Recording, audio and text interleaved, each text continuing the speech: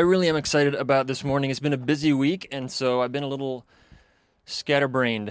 But I love both starting with times of prayer and worship and being able to kind of recenter my heart, and then being able to respond after hearing the word. And so hopefully that was also a good moment for you to be able to set aside the clutter of the week and the distraction even of the rain, and be able to be ready for this morning.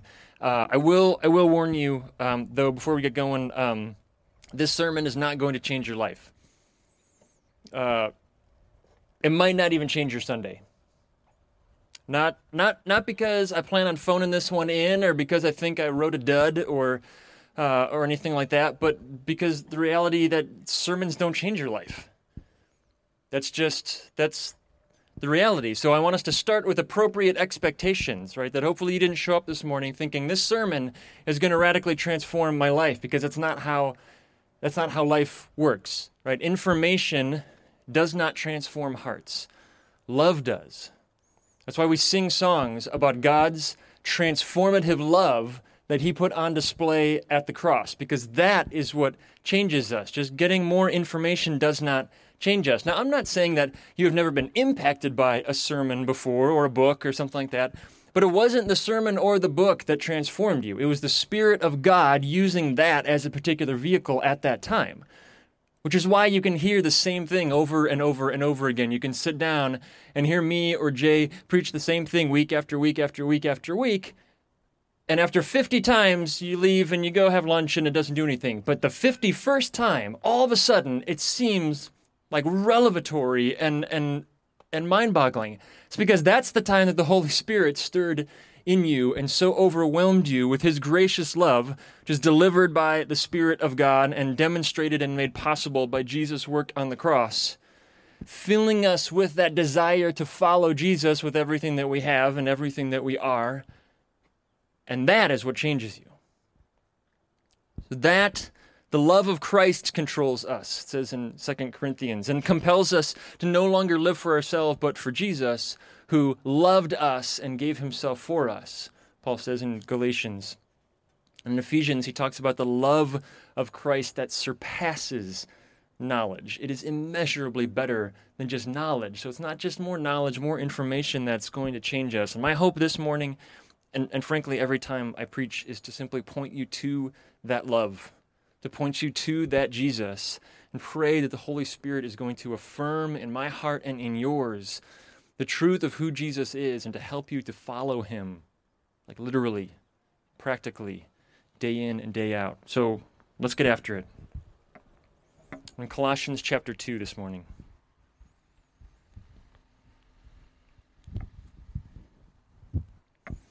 And it says, I'm going to read the whole passage, and then we'll come back through it step by step and unpack it a bit. Paul says, "For I want you to know how great a struggle I have for you and for those at Laodicea, and for all who have not seen me face to face, that their hearts may be encouraged, being knit together in love, to reach all the riches of full assurance of understanding and the knowledge of God's mystery, which is Christ, in whom are hidden all the treasures of wisdom and knowledge. I say this in order that no one may delude you with plausible arguments. For though I am absent in body, yet I am with you in spirit, rejoicing to see your good order and the firmness of your faith in Christ. Therefore, as you have received Christ Jesus the Lord, so walk in him, rooted and built up in him and established in the faith, just as you were taught, abounding in thanksgiving. See to it that no one takes you captive by philosophy and empty deceit, according to human tradition, according to the elemental spirits of the world, and not according to Christ. For in him the whole fullness of deity dwells bodily."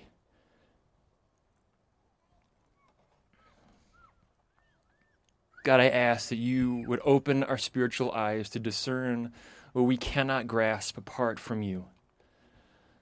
Spirit, please help us to believe your word and to trust you and to trust in what can be accomplished in obeying our Jesus, in following him practically day in and day out. And do the work that only you can do. In Jesus' name, amen. So Paul starts, he says, I want you to know how great a struggle I have for you and for those in Laodicea.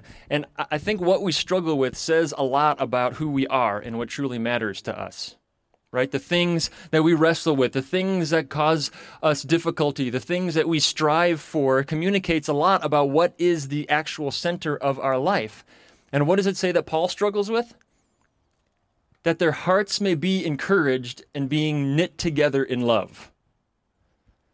His desire, his struggle, what he is working for, agonizing towards, is that the followers of Jesus would be encouraged and knit together in love.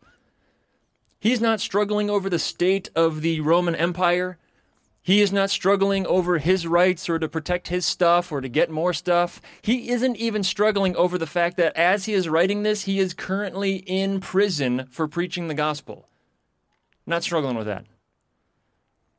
He is struggling and working towards the church being encouraged and being unified by love.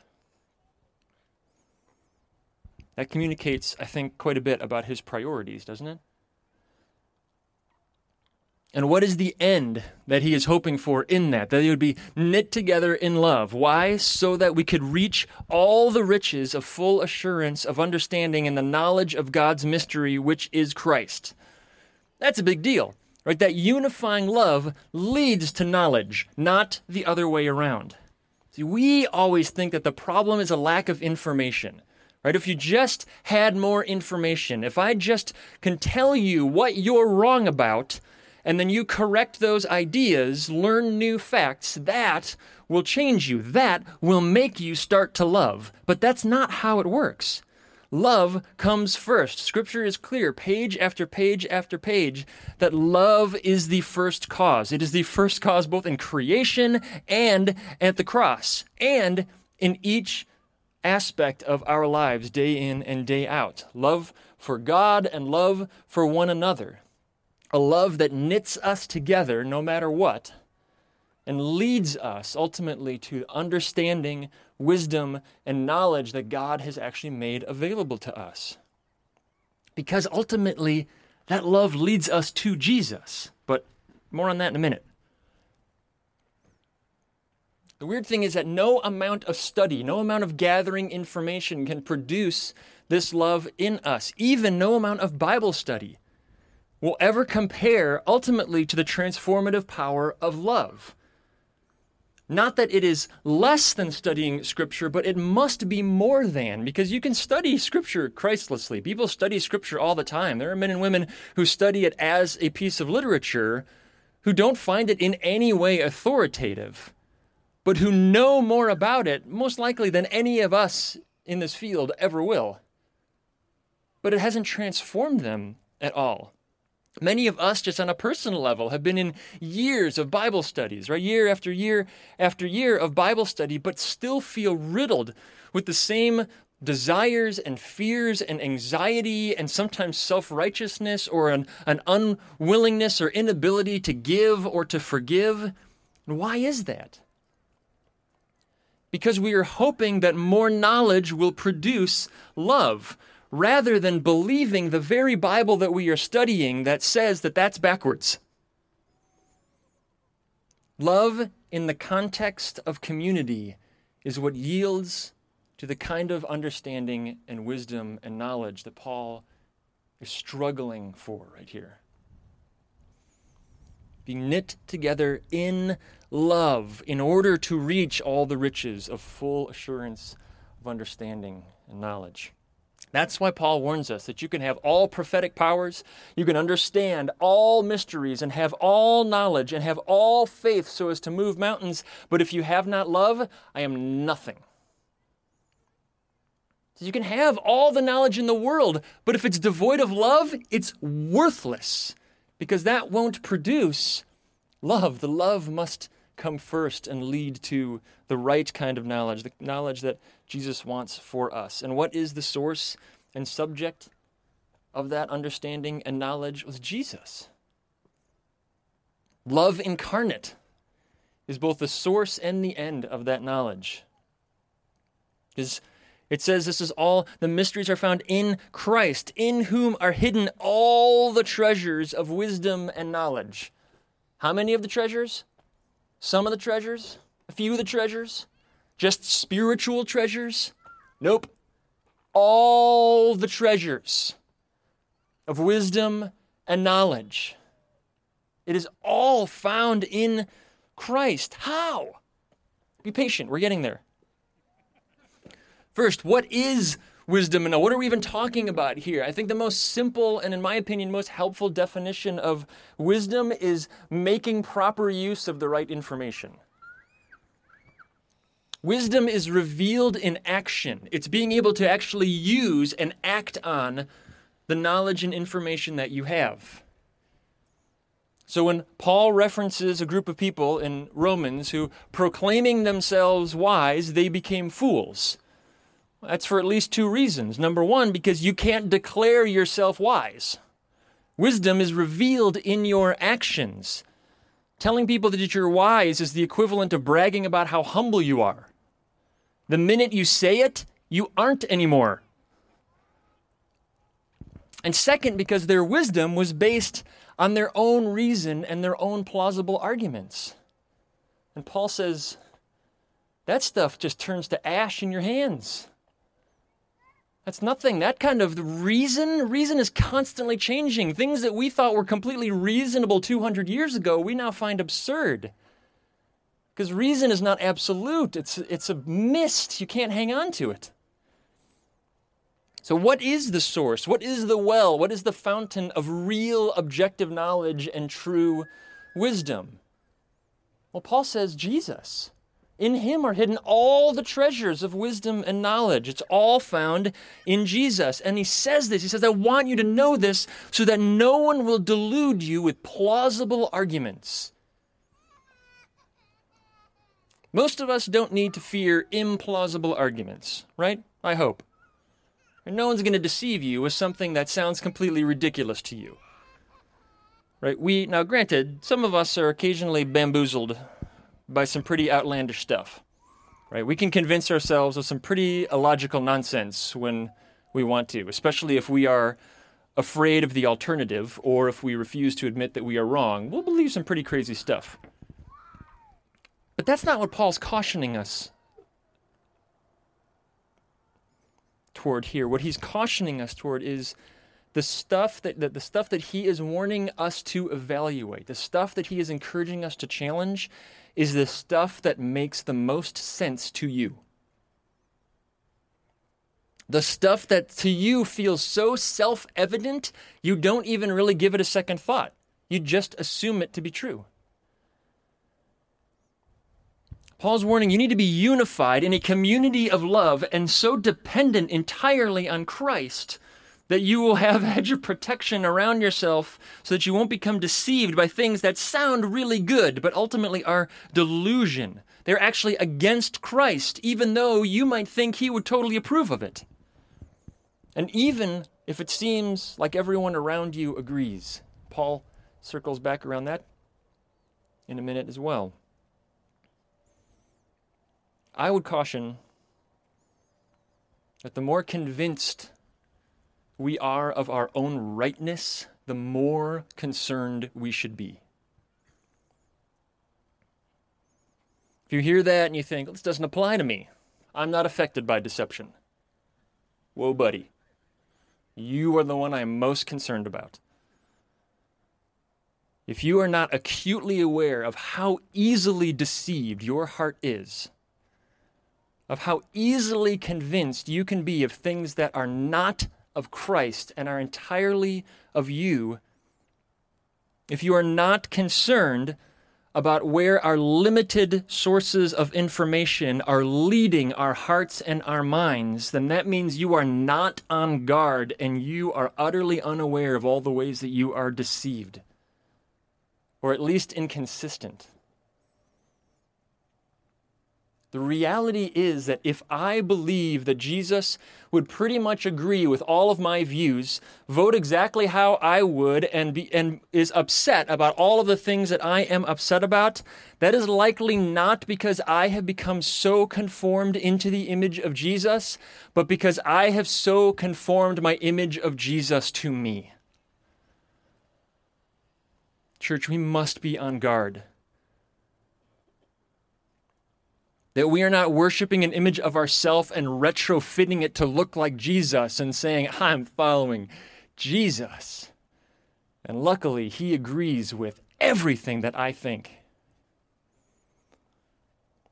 Paul, again, is not warning us about being deceived by things that you think are completely absurd. He is saying, be careful of the things that make the most sense to you, the things that appeal to your nature and your preferences and your desires, because that is where you will find yourself accidentally believing things that are lies of the enemy. The enemy is a good liar, church. He doesn't show up in a red suit with a pitchfork because you'd go, I'm not listening to that clown. He is good at deception. And he even uses Scripture in order to deceive us, just like he did with Jesus himself.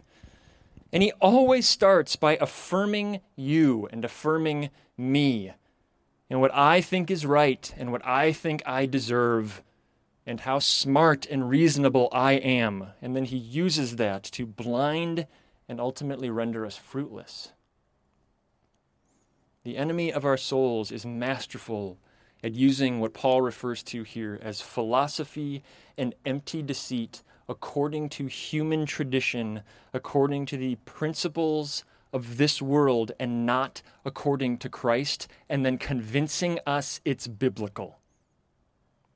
He is masterful at this. Because he doesn't need to turn you into an atheist. He just needs to get you to follow a false Christianity. How much more awesome for him is that? That I'm convinced that I'm following Jesus when I can't even see Jesus from where I am because I'm moving a different direction. His arguments are very reasonable. That's why we fall for them. So what does Paul mean when he says, according to Christ? Not according to the principles of the world, but according to Christ. I would say it's easier than we would think. What did Jesus actually say? And how did Jesus actually live? What did he say? And what did he model? In verse 6, it says we can't just receive Christ and then go on with our lives. It says, as you've received Christ, so walk in him. We must also walk in him. We must be both rooted, he says, and built up in him. We like to think that he's the foundation, right? And then we use our own reason and our own desires to build whatever house on that we like. And then we decorate it however we prefer, right? I've heard the parable.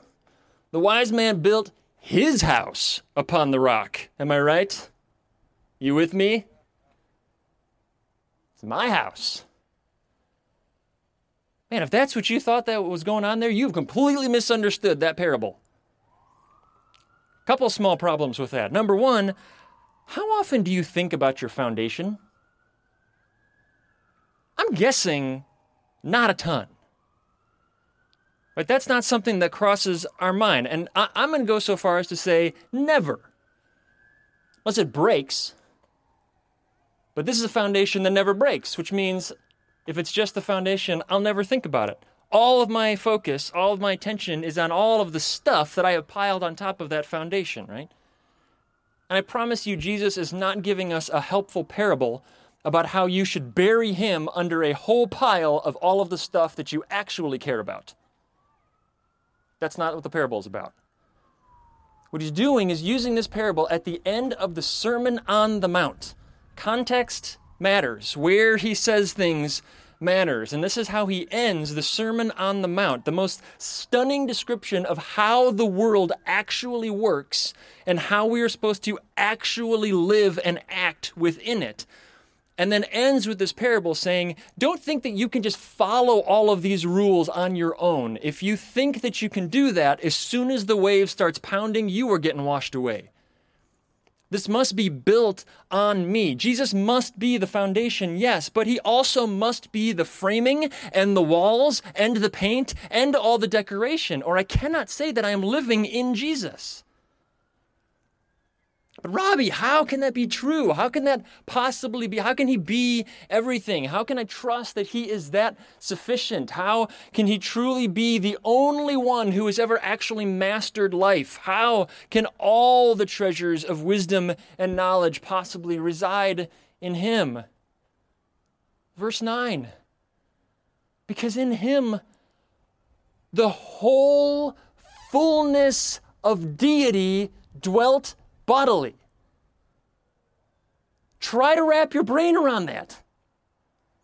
He is love incarnate. He is wisdom incarnate. He is knowledge incarnate because he is God incarnate. So what we are contrasting here when we say, well, what about, my reason and intellect versus Jesus' teaching? I feel like it should be a bit of a give and take there, right? Maybe a couple of pieces of his thoughts, some of my thoughts, adding to it, rounding it out into something really awesome. That sounds good to me. What I'm contrasting is my guess, however educated it may be. You can tack on however many initials at the end of my name that you want, and it is still ultimately a guess. Because the one thing that I'll never have at the end of my name is omniscience. So I'm always lacking something pretty significant in there. Versus God's absolute omniscient knowledge of everything because he made it all. Our limited view versus God's absolute omniscience. How often we as a church and as individuals and as families look to the world for wisdom and seemingly rational arguments made by people rather than listening to what Jesus himself said, to our shame and to the detriment of the church. We trust in hilariously inferior sources because we just can't believe that Jesus' way is right. He just can't be right. That doesn't work in the real world, Jesus. Loving your enemies can't possibly be the way to defeat evil. That doesn't work, Jesus. Forgiving people who betrayed me can't possibly heal my heart. That's not how that works. It's only when they get what they deserve that I will feel better about that, even though that's never happened for anyone ever. It's never made anybody feel better. And we're ignoring countless examples of where what Jesus has actually said has proven true. Why? Because he spoke into existence every atom in the universe. He knows how it works. I don't. You don't.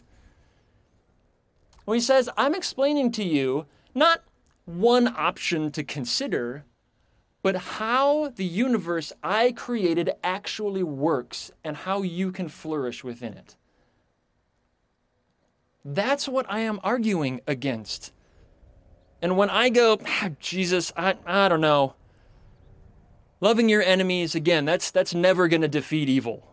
There needs to be a more practical way. Forgiving people, let's consult some other sources so we can make up for Jesus' deficiencies in logic. Now, while we would never say that out loud, that is exactly functionally what we are doing. In spite of seeing every example in Scripture and seeing countless examples outside of it of Jesus actually knows what he's talking about. But we go, no, I think I can do better than what Jesus had to say. I know what will be more effective. I can't help but think of poor Peter.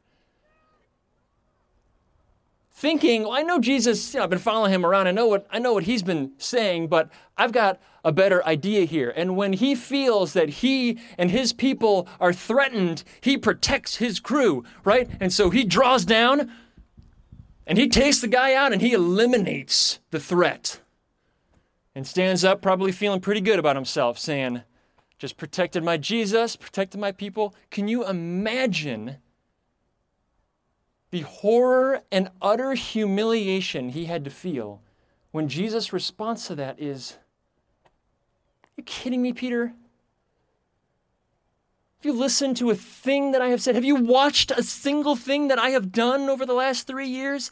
And he walks over to the threat that Peter neutralized, and he heals the damage that Peter had done and helps him to his feet. Peter, have you learned nothing? Conquer evil with love, not with more evil. I think, man, I don't know. It just doesn't seem practical. I don't know if Jesus really knows what he's talking about. I don't know what I'm talking about. I know a lot of stuff. I don't know what Jesus knows. I didn't speak this into existence. Imagine, if you will, the President, Secretary of Defense, Joint Chiefs of Staff are all gathered together responding to a direct threat from another country against the USA. And they're all hunched over the conference table, right? And there's gallons of coffee later. They're sweating bullets. They're all freaking out. They're tired, and they're trying to figure out the best path forward and how to avoid large-scale war. In the midst of all this intensity, the Secretary of the Marines says, hang on, everybody. I'd like to bring in my 2-year-old son to come and share his thoughts. I think we are currently lacking the toddler perspective on this situation. Why does that sound absurd? Why would it be appropriate for everyone else in that conference room to assume the Secretary of the Marines had just suffered a nervous breakdown? Because the thoughts of someone incapable of understanding the situation is not entirely helpful and should not be valued to the same degree as those with the intellect and the emotional intelligence of something that something of that magnitude would require. Does that mean that a 2-year-old's thoughts are not valuable? Surely not. In the proper context. I love it when my 5-year-old son tells me what he's thinking about and what he's excited about, what he's concerned about. I love that. Those thoughts are all very real and very valuable to me. I treasure those things. But I won't be consulting him on his thoughts on the best methodology for ecclesiological organization. He doesn't have much to contribute on that subject. If you don't see where I'm going with this little parable, I'll clarify. You and I are the toddler in this scenario. Humanity as a whole is the toddler. In Isaiah, God makes it very clear. Your thoughts, my thoughts, are not your thoughts. Neither are your ways my ways, declares the Lord. For as the heavens are higher than the earth, so are my ways higher than your ways, and my thoughts than your thoughts. So God's helpful reminder to us is not, you're pretty smart. You've got some good ideas. I'm a little bit smarter. No, he says that your thoughts and my thoughts are the difference between here and eternity. That's the difference.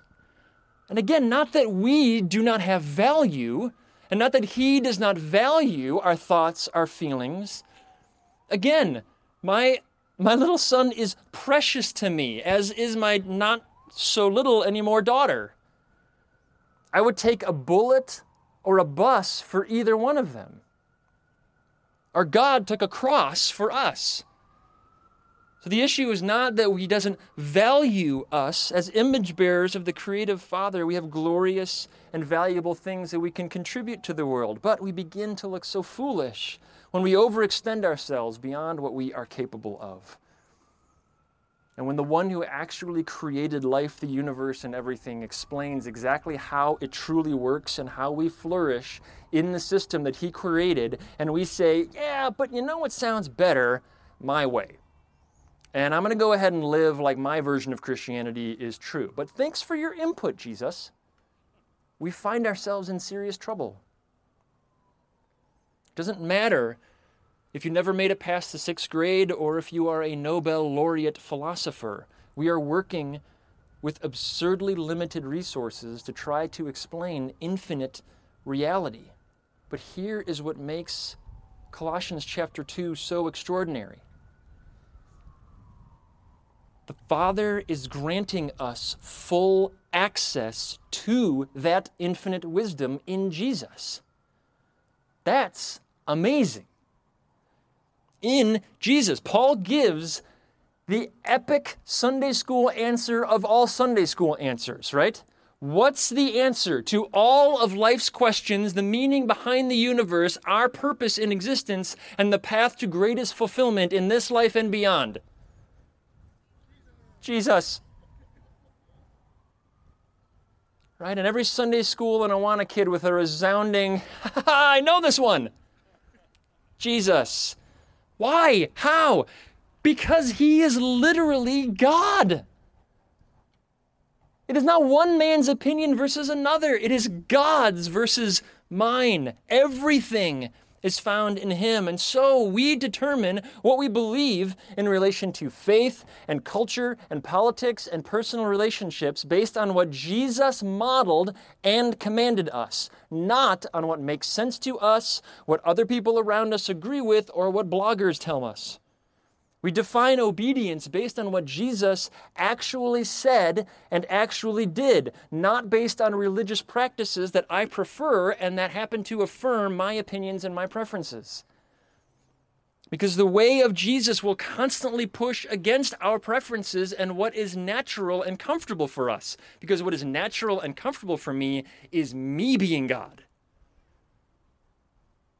That is what gravity is pulling me towards, me.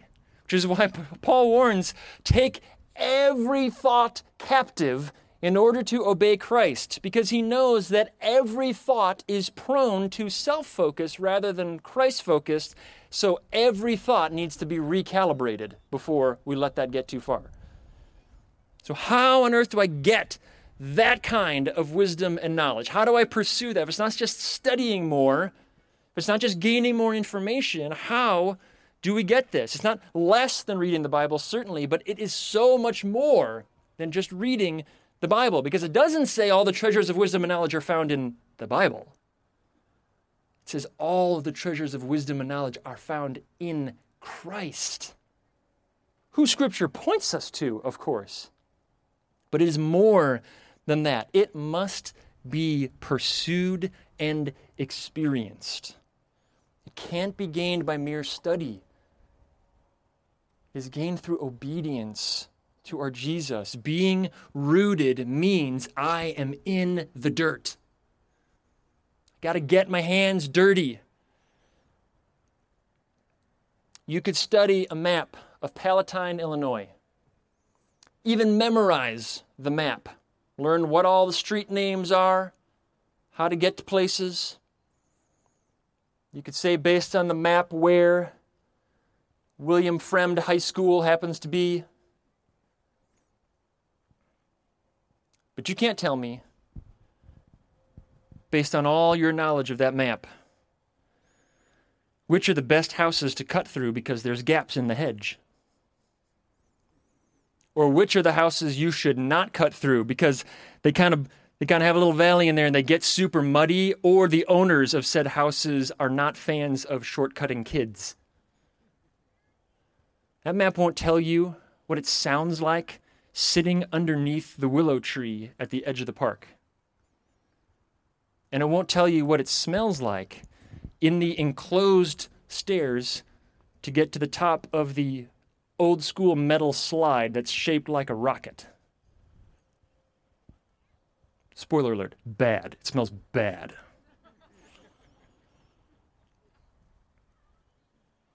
It doesn't tell you which path to walk to William Fremd High School in the morning because of the areas that get super icy and are treacherous. No, those are the things that you only know from living in the place. You learn those things by covering every inch of that area on foot or by pedal. And you learn in a way that no map will ever teach you. No amount of study will ever help you understand. In fact, sometimes the map will lead you astray because you don't realize what's actually happening in that place. That kind of knowledge is so much more real, more visceral, more practical. And even though I couldn't tell you what the street name was, that doesn't matter because I know that you turn just after the house with the fence before you hit the park. Then you turn right. That's real knowledge. Right? The kind that leads to wisdom because it's not knowledge collected, but knowledge experienced. C.S. Lewis once brilliantly wrote about the difference between looking at something and looking through something. Not just studying something from afar, but actually looking through that thing, through experience. And Jesus tells us, my sheep hear my voice. I know them and they follow me. If you love me, you will keep my commandments. Whoever has my commandments and keeps them, he it is who loves me. And he who loves me will be loved by my Father, and I will love him and manifest myself to him, make myself known to him. That is how we know Jesus, by actually doing the things that he has said and living the way that he lived. It is in following closely his words and his deeds that we gain this knowledge and wisdom that Paul is talking about here. Loving God and loving others the way that Jesus says to and showed us how to. Rather than studying Christianity like you're reading a map, following closely at Jesus' heels, or the way the students used to say it, to follow so closely that you would be covered in the dust of your rabbi. And you will learn the sounds and the smells and the feel and the taste of that divine wisdom. The Bible doesn't say learn and see that the Lord is good. It says taste and see that the Lord is good. It uses the sense that requires all four of the other senses for it to meet its full potential. That's no accident. You will learn things about Jesus when you have kind, gracious, patient conversations with someone who isn't a Christian but you want to be, that you will never get from any book. It is in giving more than you think is reasonable or rational that you will learn of the extraordinary provision of Jesus. It is in getting into the habit of giving mercy to people who absolutely don't deserve it, just like you and I don't, that you will begin to understand the extravagant mercy of Jesus. It is in learning to look through Jesus rather than just at him that will transform your heart towards others, your circumstances, and the world. It is found in actually, literally obeying Jesus, not our man-made 21st century American interpretation of what we think he might have been hinting at, but what he said and what he did. Walking in Jesus, rooted in him, built up in him. Following Jesus in everything, living like Jesus, thinking like Jesus, loving like Jesus. Because in Jesus and Jesus alone are found all of the treasures of wisdom and knowledge. And the key to unlock all that is love. First and foremost, God's love for us, as most beautifully and astoundingly demonstrated by Jesus at the cross, but our love for one another and the lost world around us that he has placed us in. And in doing so, we just might become the inexplicably unified, impossibly loving, Christ-dependent church that Paul is struggling to see. And that Jesus came and died and resurrected in order to create. And we might just see not just our country, but the world transformed because of it. Jesus, please make this true. Please reveal to us where we have been believing things that sound so reasonable but are based on human tradition and not on you. And help us to see where we believe our intellect and our knowledge trumps your love. It supersedes your commands, that we believe that we have a better way. Help us to trust that you clearly know more than we do.